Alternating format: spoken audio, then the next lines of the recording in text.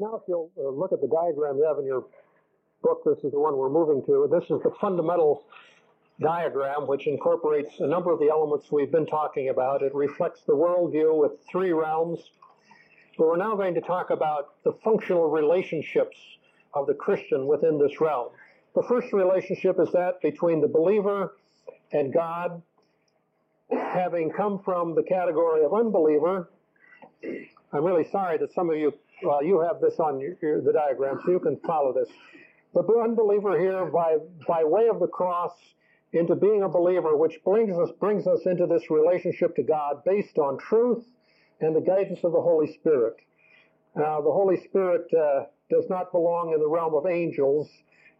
He is at this point only because it represents the line between man and God. He is the member of the Godhead who is uniquely ministering to man at this point, and man's being filled with the Holy Spirit is basically the process by which truth permeates my mind and controls me, so that I'm operating on the basis of truth under the guidance of the Holy Spirit. We'll come to that on a different diagram in a little bit. But at this point, it's important to note that truth is the basis of it, because we've already said that for Satan, it's error, that he can't operate in the realm of truth because that would expose him. So we have this relationship, and you will note that there's an arrow at both ends of this line indicating that it's a two-way communication. The line coming from angels has a one-way with an arrow only at the bottom. The ministry comes from God through angels to us, but not back through angels.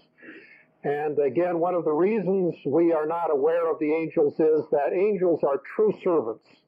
Having gone through this warfare in the heavens and having faced the issue of whether they were going with Satan and his way of pride or stay with God in the way of servitude, they chose the role of a servant to fulfill their created function, and that is to minister for God. So when they have ministered for God, they are fully fulfilled. They don't need my praise and my thanks. They simply get that from having fulfilled the purposes of God. And that's a true servant.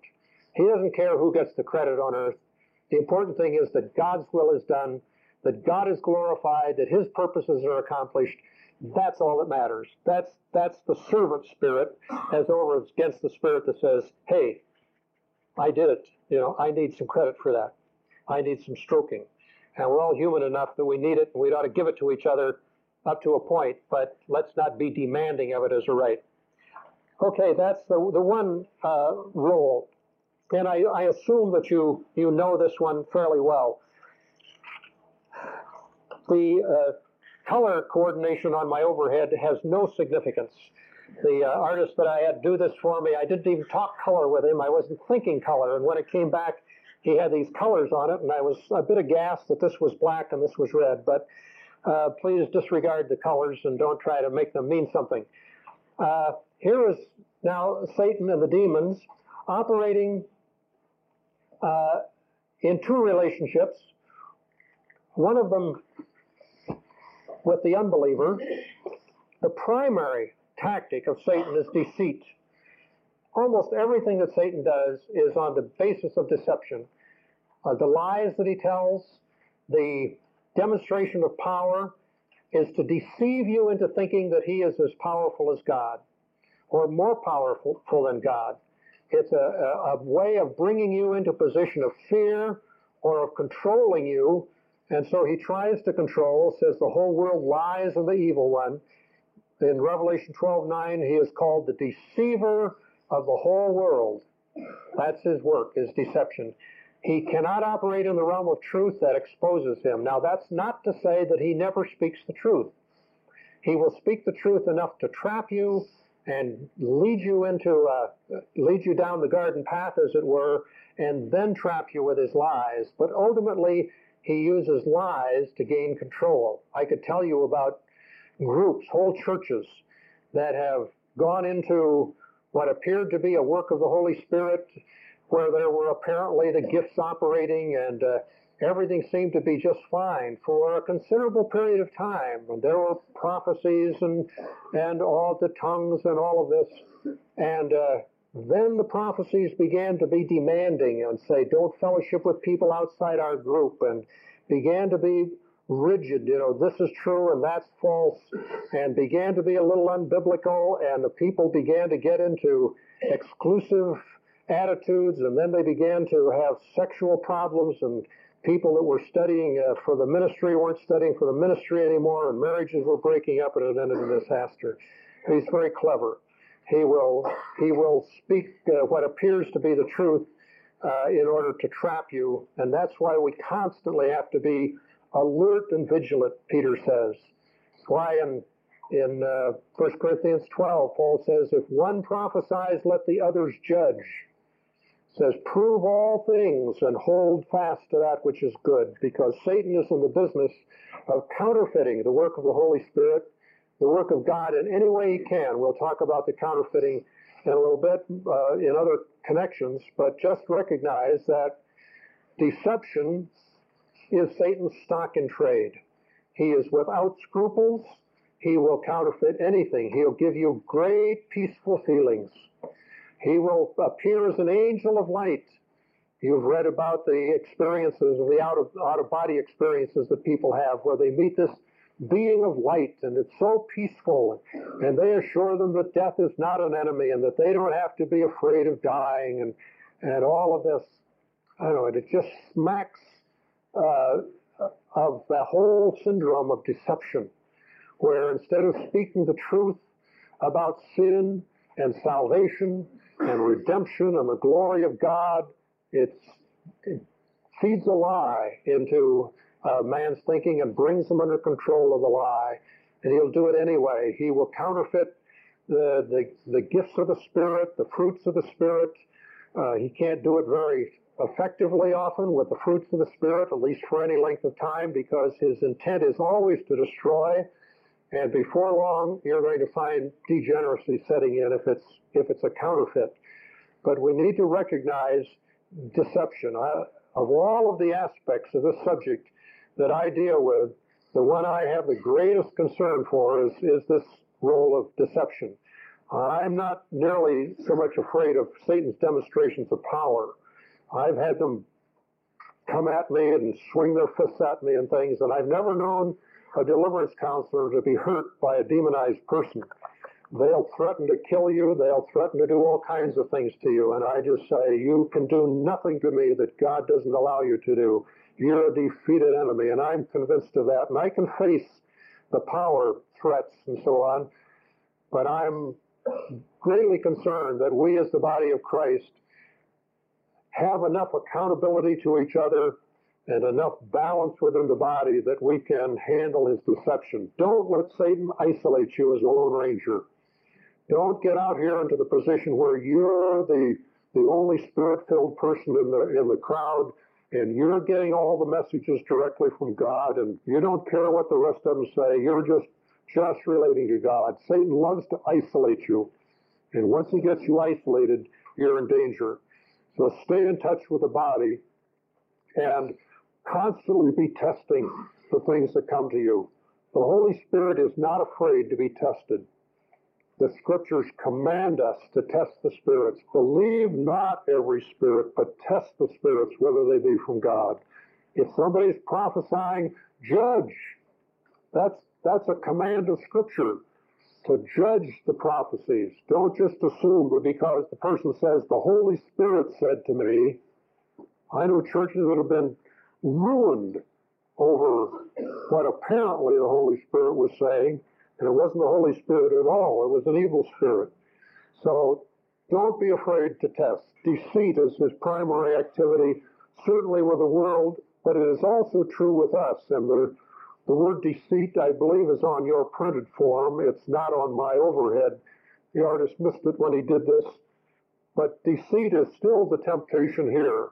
If he can feed a lie into your mind, he can reap all kinds of benefit from that. And one of his favorite tactics is to put a thought in your mind from one side, and then turn around and say, you're supposed to be such a good Christian, and look what you're thinking.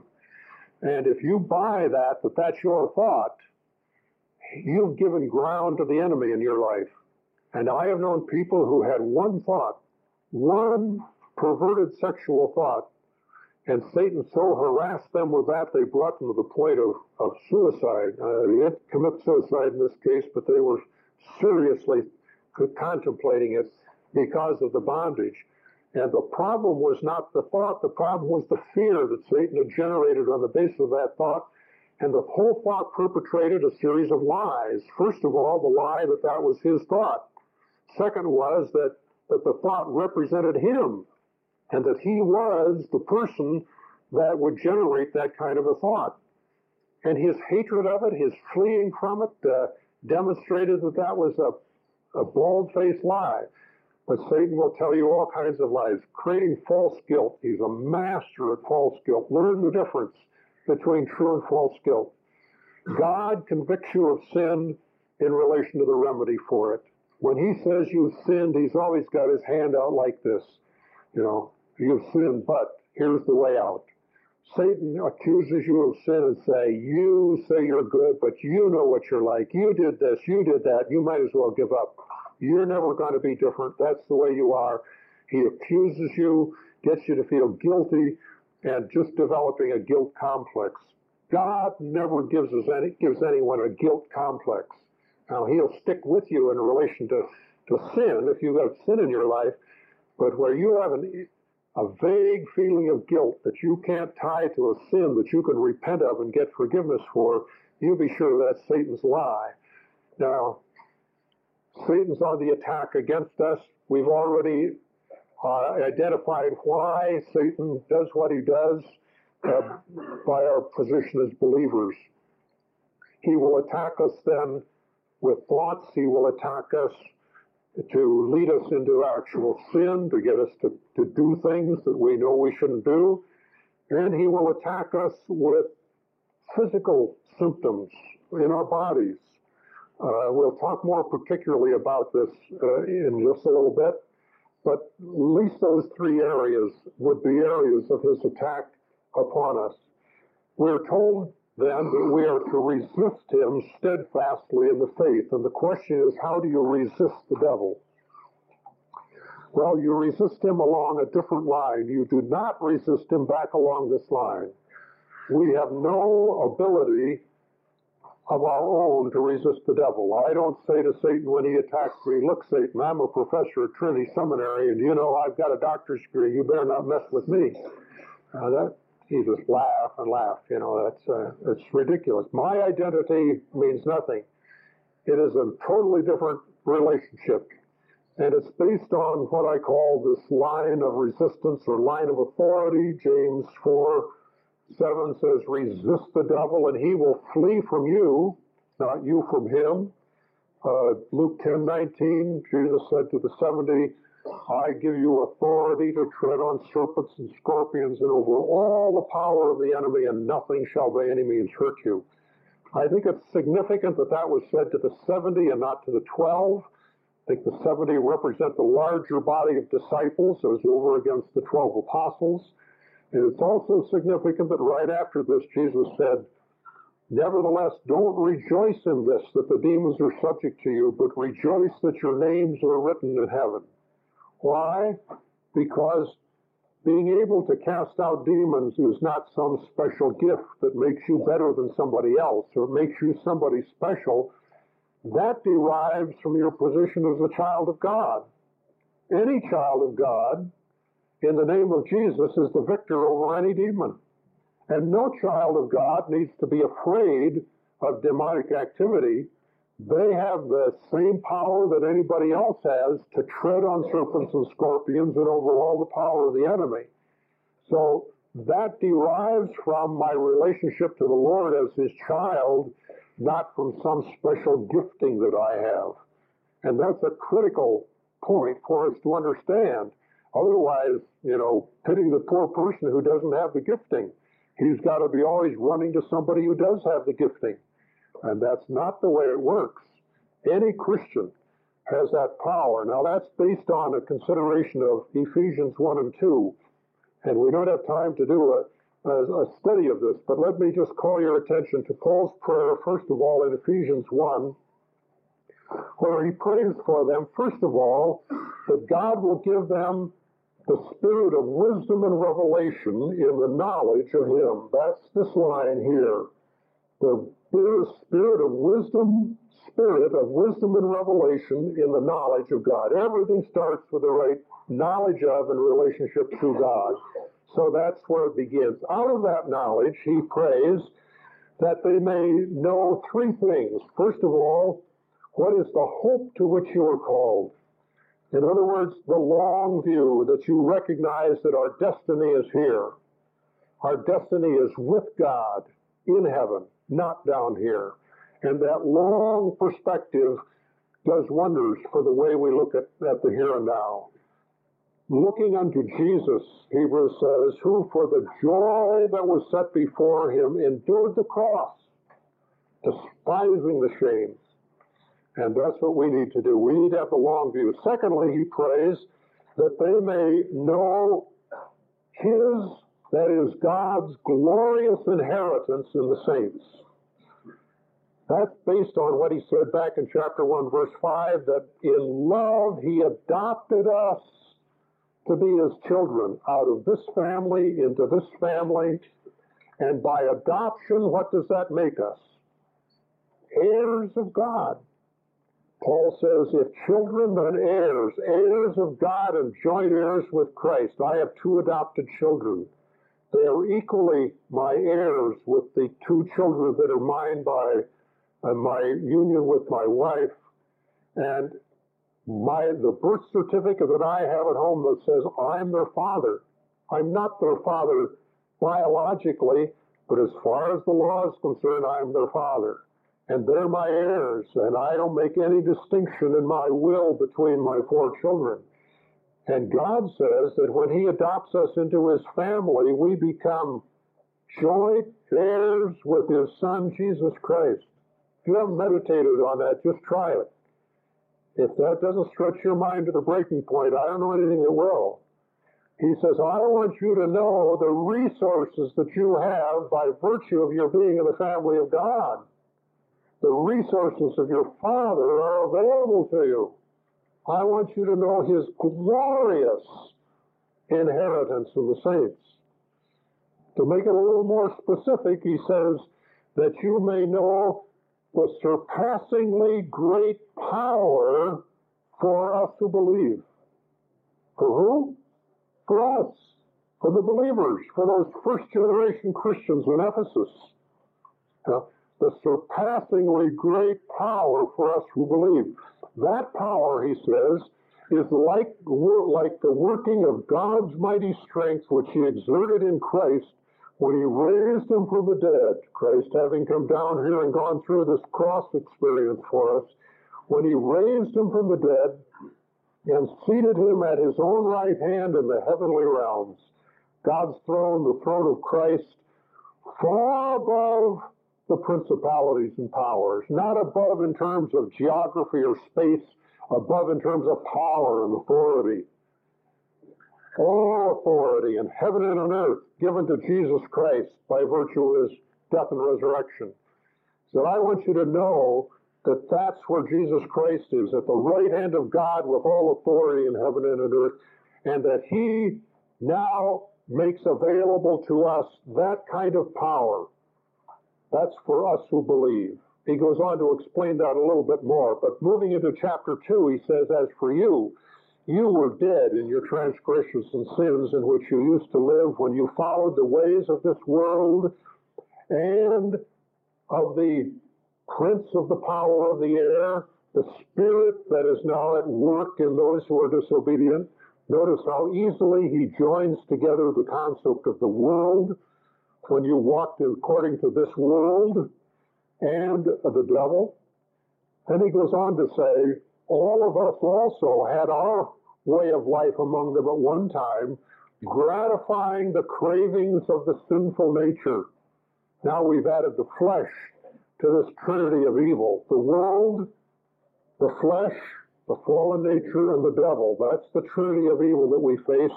And Paul treats them all here together. And again, whenever we say, well, is that the demon or is that just the flesh? I say it's always both. Satan isn't going to stand aside and see you having trouble with some fleshly problem and not try to amplify it, not try and complicate it. This thing works like this, not like this.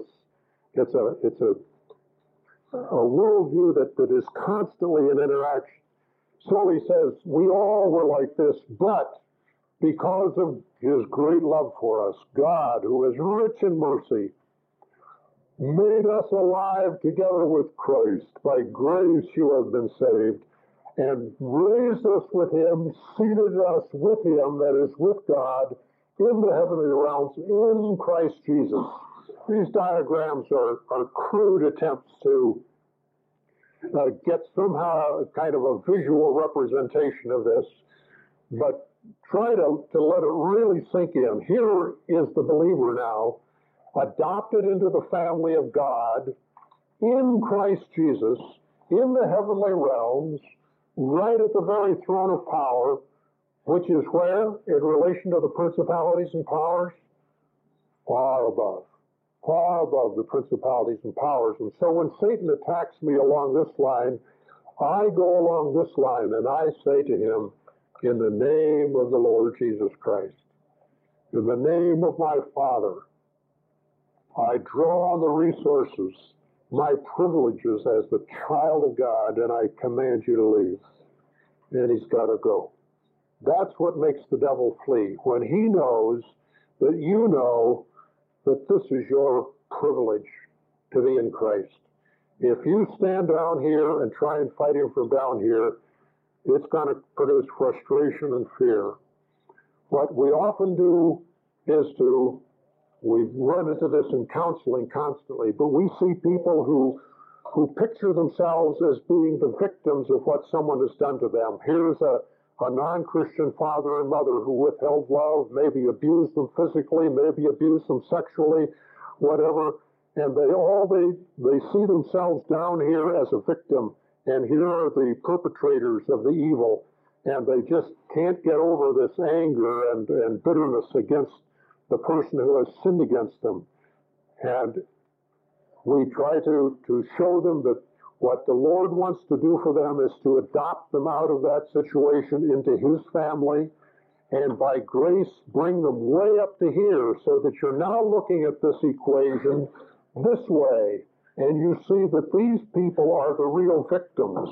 They're the ones who are under the prince of the power of the air, the spirit that is at work in those who are disobedient, and that we need to pity them and pray for them, that God would release them from this, because God has already released you from their bondage and brought you by grace right to the very throne of God. What a liberating experience that is. I haven't experienced it to any extent the way many of the people we counsel with have. But I was in bondage to my mother, who was a very legalistic Christian. And I discovered as an adult, having been through the Second World War and now in college, that I was saying subconsciously, what would my mother think of this?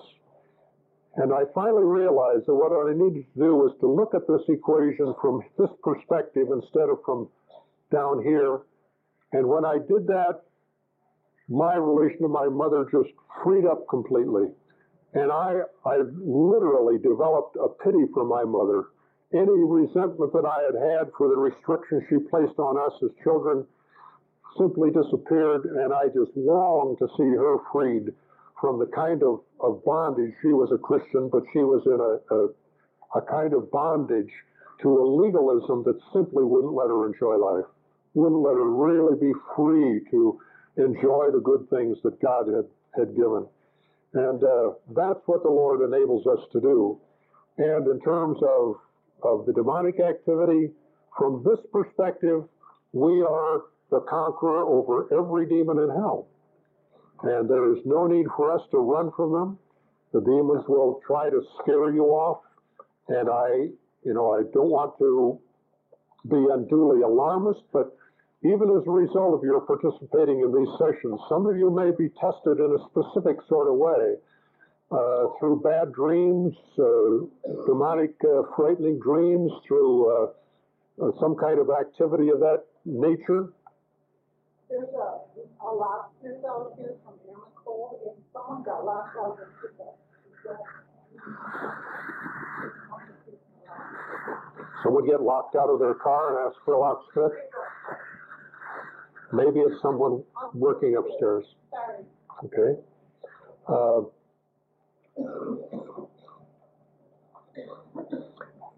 You may be tested. When I first started working in this area, our youngest son woke up one night with a night terror. He'd had bad dreams before, and we'd always been able to wash his face with cold water, sing him songs, and quiet him down and put him back to bed. But this night, nothing worked until I said, let's pray. And we knelt down, and I pled the blood of Christ, the merits of the cross, and as soon as I did that, right in the middle of my prayer, he stopped fussing. And he was seeing a monster, he said. He was apparently actually seeing a demon, as I perceive it now. But as soon as I prayed and claimed the power of Christ, that stopped, and he was talking to us normally.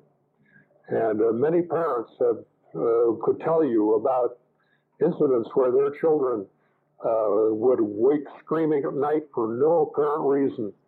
And it's a demonic attack, and you need to understand that you, from this position, can say, I don't give you permission to attack my child, and I command you to leave. And you have that authority over your children. We'll talk more about that later. I was teaching this at the seminary, and a man in the class began to relate what we were teaching to an adopted child that they had, who had bizarre behavior problems, as he put it. Before the end of the week, his wife called him and said, what's going on up there? I've been having horrible dreams. And the devil was trying to say, this is what I can do to you if you mess in that area. You better just back off. And that's a dangerous thing to do.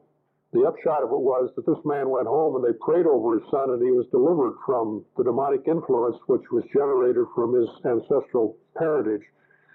I talked to a man out in Salt Lake City not long ago who said he was in Bible college studying to be a missionary, and he had one of these intimidating experiences, and he said, boy, I don't want my kids going through this, so I'm going to back off. And I said, well, you think you've put your children in a safe place. You may really have put them in the most dangerous place in the world, because you've said to Satan, I don't know a power stronger than yours, so you don't hurt me and I won't hurt you. And he isn't in the ministry today because he backed off from intimidation by Satan. Don't let Satan make you back off. You take your position in Christ and say, in Jesus' name, I command you to leave. I'm not trying to generate dramatic experiences, just to help you know that Christ is the victor, and that in Christ you're the victor over every demon in hell. Perhaps you read my article in the Beacon back in February about the lady down in Australia who was praying one day, working with Australian Aboriginal children, and suddenly something swept through her body and she found herself paralyzed. She was on her knees by her bed and paralyzed and couldn't move. Thought she was having a cerebral hemorrhage and said, I got to get to the hospital. And she couldn't move. She couldn't even move her tongue to holler. And so she just started pleading her position in Christ in the name of Jesus. And for 30 minutes she did that. And at the end of 30 minutes, whatever it was, the demon left her, and she was able to get up on the bed and recuperate. But that's simply an intimidation. She was witnessing to Aboriginal children in the interior of Australia, and Satan was saying, this is my territory, you stay out of it. And she said, I'm here as a representative of the Lord Jesus Christ, and I have a right to be here. We'll talk a little bit more about that later as well. Well, any questions about this? We have a few minutes before noon. We'll have to move quickly this afternoon. give us some insight on the abyss that some of the demons talk to Jesus about? They say, don't cast us into the abyss. I've heard some people that talk about casting out demons, they sometimes refer to, from sound of the abyss or not. What's this idea of the abyss that Jesus talked about? How do we relate to? How do we use this idea? Well, you will find men in this, people who engage in deliverance ministry, somewhat divided over that. The fact that they ask not to be sent to the abyss seems to indicate that that is indeed where Christ sent them. And some men do command the demons to go to the abyss. I command them to go to wherever the Lord Jesus sends them. I send them to His authority, and once they leave here, they come under His authority, and whatever His authority does, is obviously up to Him. I really can't say much more about it than that. How do you word that? Send them to Jesus? I assume that whenever I'm doing deliverance, really whenever I do any ministry, but in deliverance particularly, I am simply an agent of Christ.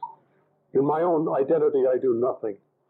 I'm like a policeman who has a badge and says, in the name of the law, I arrest you. And having arrested them, I put them in the custody of the judge. And the badge is a good illustration of the concept of spiritual authority. It doesn't matter whether a policeman is one day out of a police academy or a 20-year veteran, the badge means precisely the same thing.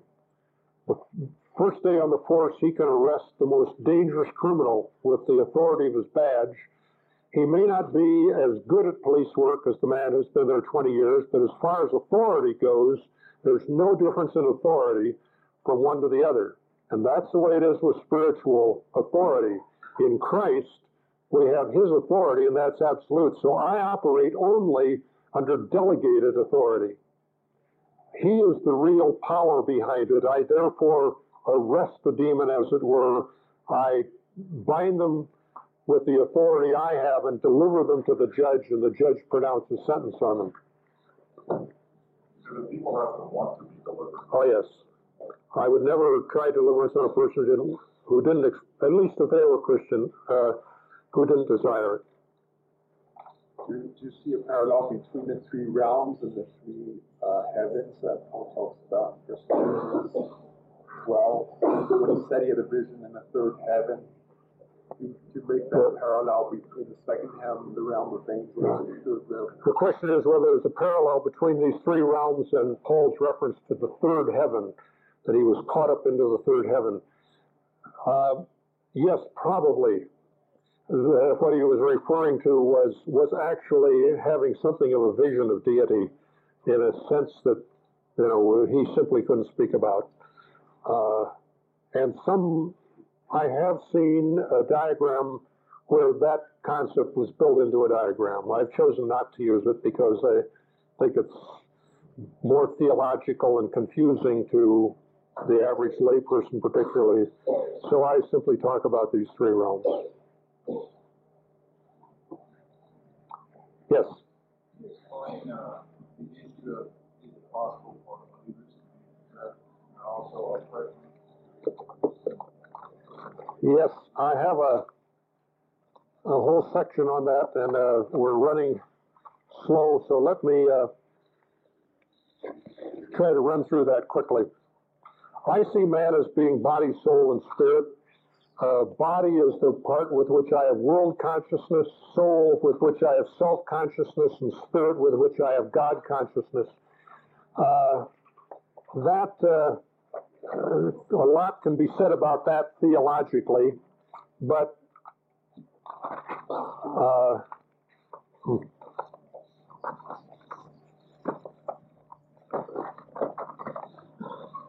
somewhere here it is.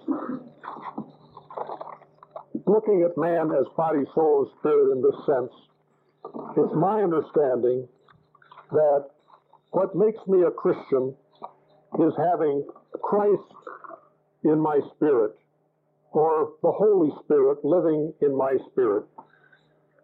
I see spirit as being that uniquely God-shaped vacuum that Pascal talked about, or it's the quality of being in the image of God that is so like God that only God can fill it. A demon simply does not have access to my spirit. And therefore, if Christ does not reside in my spirit, I am spiritually dead. If he resides there, I am spiritually alive. That's a life and death concept. The ideal is that from this center, Christ exercises lordship over my life, and I make decisions, I think, I control my emotions in my body from this spiritual center. I am controlled, I am spirit-filled. The Holy Spirit, to use that person of the Godhead, simply resides in my spirit and exercises sovereign control over the rest of my life. Now, that's a process of learning and growing, and what I think happens is that the Spirit comes in at conversion, but by my will and my reason, I block his activity in my life through unbelief, through wrong beliefs as to how the Spirit works, or through fear or other things that keep the Spirit from having freedom to do what he would like to do in my life. So I need to correct my theology, I need to correct my thinking, and bring all of these under the control of the Holy Spirit. Because I am a spiritual being, however, I have the ability to communicate with this evil world, and these people, these beings come and attack me and try to gain entrance. They never can get into my spirit. They simply don't have access to that part of me. I believe that they're limited in their activity to the body and the psyche. And what they do is to tempt to a wrong thought, whatever it is. And if I give in to that, I give them ground in my life. Ephesians 4:27 says, don't give the devil a foothold, a place in your life. Now, he's talking there about anger, and anger is one of the ways you can give the devil a place in your life. At that point, you have opened your life to a demon, and he is now actively working in your life. The immediate response should be to recognize that that's what's happening and resist it with the power of the Spirit and get rid of it. Say, no, I refuse that, and I command you to leave me. If we don't do that, he takes up residence, as it were, and establishes a beachhead in our lives, and from that beachhead, he operates in our life. And the analogy here might be changed to this being a map of a country, and this is the capital of the country. The enemy isn't strong enough to overthrow the capital, but they can conduct guerrilla raids. And so they keep the country on edge, as it were, by these guerrilla raids from the beachhead they establish in their life. I was just talking to the pastor that was having devotions with you this morning, and he was telling about people in his congregation that as a result of this approach have discovered a freedom that they've never had in their lives before. I dealt with a recent graduate of Trinity Seminary within the last 2 or 3 months who had certain areas of bondage in his life, and after he went through recognizing what was happening, taking back the ground that he had given and commanding them to leave, he said, I've never had this kind of freedom in my life. And he'd been having these guerrilla raids in his life all the time, and he just figured this was part of being in the flesh. And it was a demonic activity that was rooted in two specific things, that when he confessed, and he'd never confessed them to anyone before, when he confessed them, the demons spoke through him. They told us that they were going to destroy his marriage, and but once he confessed them, they said to us, now he's in your control. Because through confession, he had taken back the ground, they were cast out, and he says, never had this kind of freedom. His wife said, the only problem is now with me, that I get all set for his outbursts and they don't happen anymore. So We need to recognize that they do indeed operate in Christians, not in possession. Possession would mean that we were non-Christian, that they had control of our lives, but they get a beachhead and they can do all kinds of things. By virtue of being in the body and in the mind, they can make the body do bizarre things. And we've seen these fine Christians, these graduates of Trinity Theological Divinity School, go into a demonic state where the demons are making their bodies do very strange things. Now, we have to recognize that that doesn't have to happen, that the power of Christ is strong enough to control that, and once that power is recognized and the authority is exercised, they've got to go. So yes, a Christian can be demonized, but not possessed. What about a person who then wasn't possessed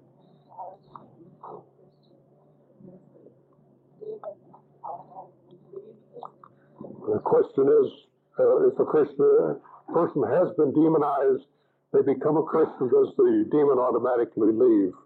One of two things happens. Either at the point that Christ comes into that person's life, the life is cleansed, and without instruction, this is the house swept and garnished, but the person isn't instructed in this area of spiritual warfare. They aren't told about their position in Christ and how to resist the enemy. And the devil comes back and he knocks on the door and he recreates ground right away and he's back in. Or because of lack of teaching prior to conversion or at the time of conversion, or because as a part of conversion, repentance is not a key element, and they don't really turn from the sin, then they simply leave the ground there. And so many people who come into conversion with resentments against parents, for example, for ill treatment, continue that resentment, and the demons say, well, hey, we don't have to go. This is the ground we have for being here, and it's still here, so we're still here.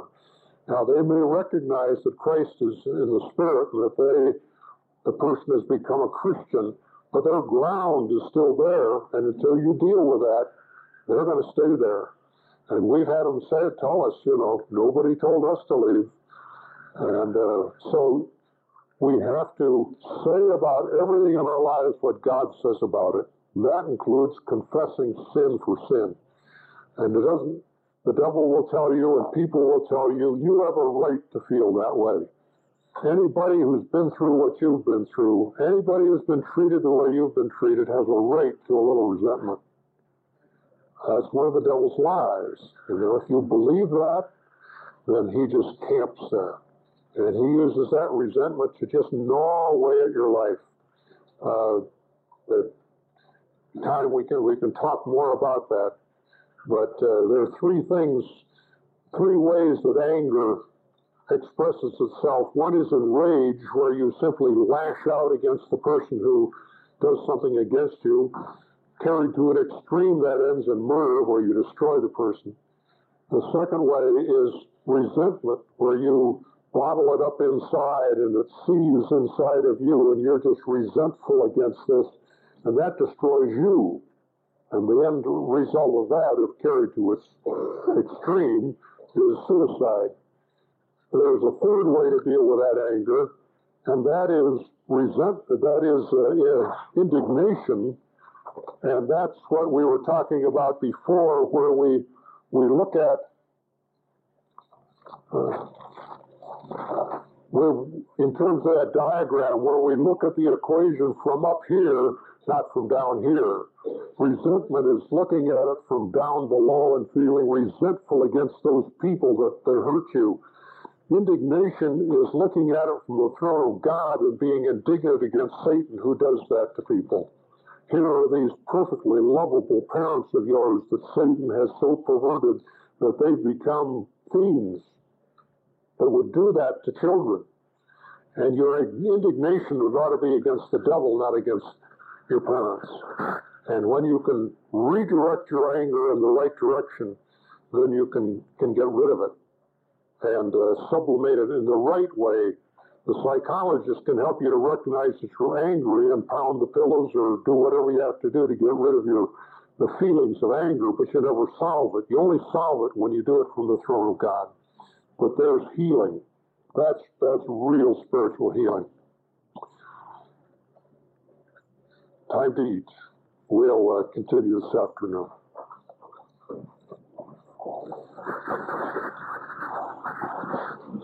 Go ahead and see each other while you watch too.